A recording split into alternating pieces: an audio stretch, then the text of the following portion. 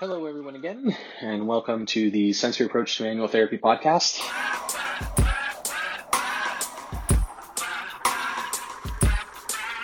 I'm excited to talk to you guys today about a subject that is rife with turmoil and conflict and debate on the social media platforms.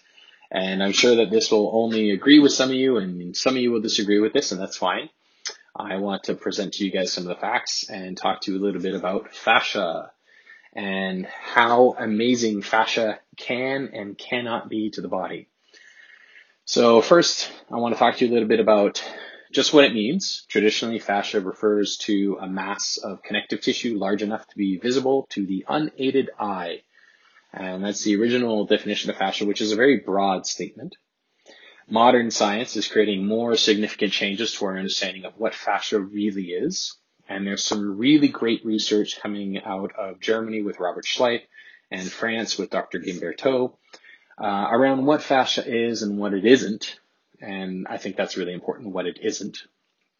And another thing that's important to remember, and this may seem like a small distinction to some, and yet it is so vitally important. And again, it should change how we talk about fascia with our clients and other therapists as well. All fascia is connective tissue. Not all connective tissue is fascia. A ligament is connective tissue. It is not fascia. And there's an important distinction there. I hear people talk about connective tissue as though it was fascia, one and the same, and they aren't. So before we start, I just want to give you guys a quote from Paul Ingram from his website, his blog site, painscience.com. And it's this: in the last 25 years, a broader definition has emerged to serve the interests of people who believe that fascia is medically important. It is often imprecisely used to refer to medically important fibrous connective tissues, microscopic and macroscopic. The medical importance of fascia is often attributed to its ubiquity in the human body. Thus, a more inclusive definition supports the alleged therapeutic importance of fascia and the people who have staked their reputations on it. Again, that's from Paul Ingram, who is a blogger. I really respect his opinion and his science. I really think a lot of you guys should read his stuff if you haven't, if you're not familiar with it.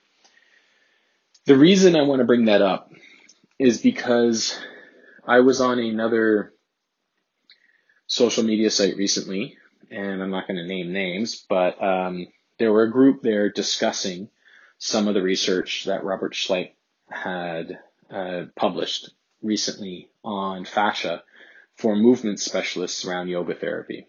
And a lot of people were bashing it, and some people were for it, and back and forth and back and forth. And it came to me in this moment that I think people are either intentionally or unintentionally misunderstanding what it is that the researchers are doing with fascia. And I think it's also important to understand that fascia researchers may not necessarily be clinicians, and they're not applying it in a clinical setting. They're applying it in a scientific setting, and those are very, very different. And so one of the first things that we want to look at is just some of the effects of fascia. We know that as load distributing, fascia has the ability to absorb force from one tissue density to another and transfer that force and absorb it. We know that it has micro and macrofibrils, which are these tiny cell structures. It has a tissue continuum throughout the body. It's an organized framework of the human body, which is really important detail because it is one of the things that helps maintain the structure of our form. It is strong at exchanging energy and information from matter. So it helps with vibrational forces. It helps with displacement of force. It helps with movement. These things become all really important. One of the things that's important is that it's continuously trying to seek equilibrium between a tension and a give and a take. And now these are all just scientific facts. This is not to be debated. This is what we know about fascia. The thing that ends up becoming a debate here that a lot of people have is, can we as manual therapists affect any of these things that we're talking about? Do we actually have the ability to apply enough force to the fascia to create a long-term or lasting change within it? And again, the science shows no. The science shows that any force that we apply to fascia is quickly, within moments, within minutes, absorbed and redistributed throughout the body. And our effect on it is not long lasting, which, based on what we just talked about with load distribution and it constantly seeking equilibrium, makes sense. That's its job. Its job is to absorb force. One of its jobs is to absorb force and distribute it throughout the body. So if I, as a therapist, apply my pressure, my elbow, the fascia is going to try to absorb it. It's not going to shear. It's not going to rip. It's not going to stretch. It's going to absorb it and distribute it throughout the body. That's what it's designed to do. So as a therapist, one of the conflicts that arises between therapists and scientists is that the science says we cannot stretch fascia. And a lot of manual therapists love to say they get to stretch fascia. And I think it's people feeling threatened. We can't stretch fascia. That's science. Let's not deny it. We can't stretch it. It's like saying the sky is blue. The sky is blue. It doesn't mean that therapist is ineffective. And that's one of the downside to researchers. Research says because we can't stretch fascia, you shouldn't be doing manual therapy. It's ineffective. And I think that is also incorrect because we have research showing that manual therapy has positive effects. We don't necessarily know the reasoning of those positive effects. I can't say that it's because I stretched their fascia that they changed positively. We do know that they feel better, not only in the clinic, but also over time with some studies that have been done. Mainly with the Department of Defense in the US, there's some great studies that were done recently around the effects of massage on pain and pain management for opioid care. And again, it's one of those things where we don't know the mechanism of how manual therapy is offering a positive change to the body. We do know that it is offering a positive change. And when I was on that social media site and I was watching this group go back and forth over an opinion on whether or not Schleip's information was good or not, the epiphany that I had was that when I looked at all this stuff around research, from the researcher's point of view and from the therapist's point of view, I came to this understanding that when we're dealing with chronic pain in our clients, we have to look at our client like a puzzle. And when the puzzle's finished, everything fits well together and every piece is present. A researcher is someone who takes time to focus in on one piece and the importance of one piece of that research, of that puzzle. And if that piece of the puzzle is missing, then technically the puzzle is not complete, even though we may have a general idea of what it will look like. The puzzle's not done.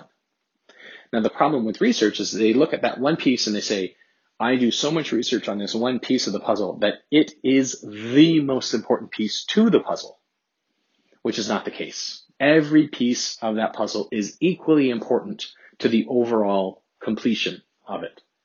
As manual therapists, we tend to say, because I manipulate every one of these puzzle pieces, they are all the most important and I can do something with each of them. When the truth is, you are just being given a puzzle piece and putting it in its place. You don't necessarily know how important each individual piece is. They are all equally important. So exercise therapy, fascia, lymphatic drainage, nervous system, all the tools you use, cupping, I-stem, kinesiotaping, hands-on, stretching, all these things, every one of those is a piece to these puzzles that become vital and become important. And it's the overall image that we need to keep focus on. And researchers are being paid to focus in on one piece of that puzzle and make it the most important piece.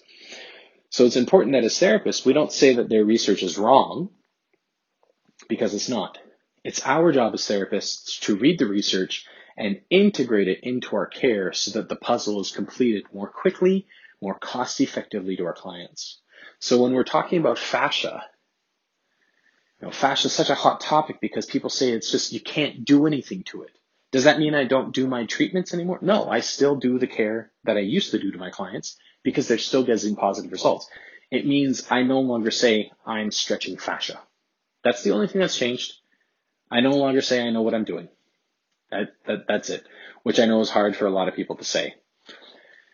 So when it comes to fascia, I think it's really important that people Give researchers an opportunity to do their research, evaluate it, and not jump to a conclusion based on one or two research papers that the care they do is the most important or that the care they do is ineffective at all.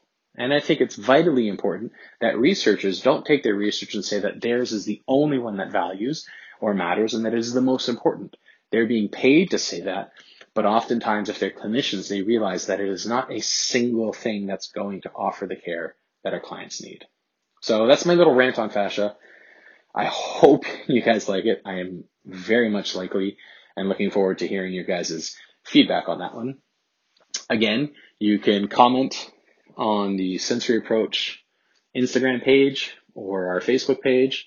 If you want to know some of the research behind that fascia stuff we talk about, all of it is present again on my online e-course at sensoryapproach.com. Go to the e-course and sign up for it there. Again, it's good for 6 NCBTMD hours. And thank you guys again for joining us and listening to my rant on fascia. There's a time when the operation of the machine becomes so odious, makes you so sick at heart that you can't take part. You can't even passively take part. And you've got to put your bodies upon the gears and upon the wheels, upon the levers, upon all the apparatus, and you've got to make it stop. And you've got to indicate to the people who run it, to the people who own it, that unless you're free, the machine will be prevented from working at all.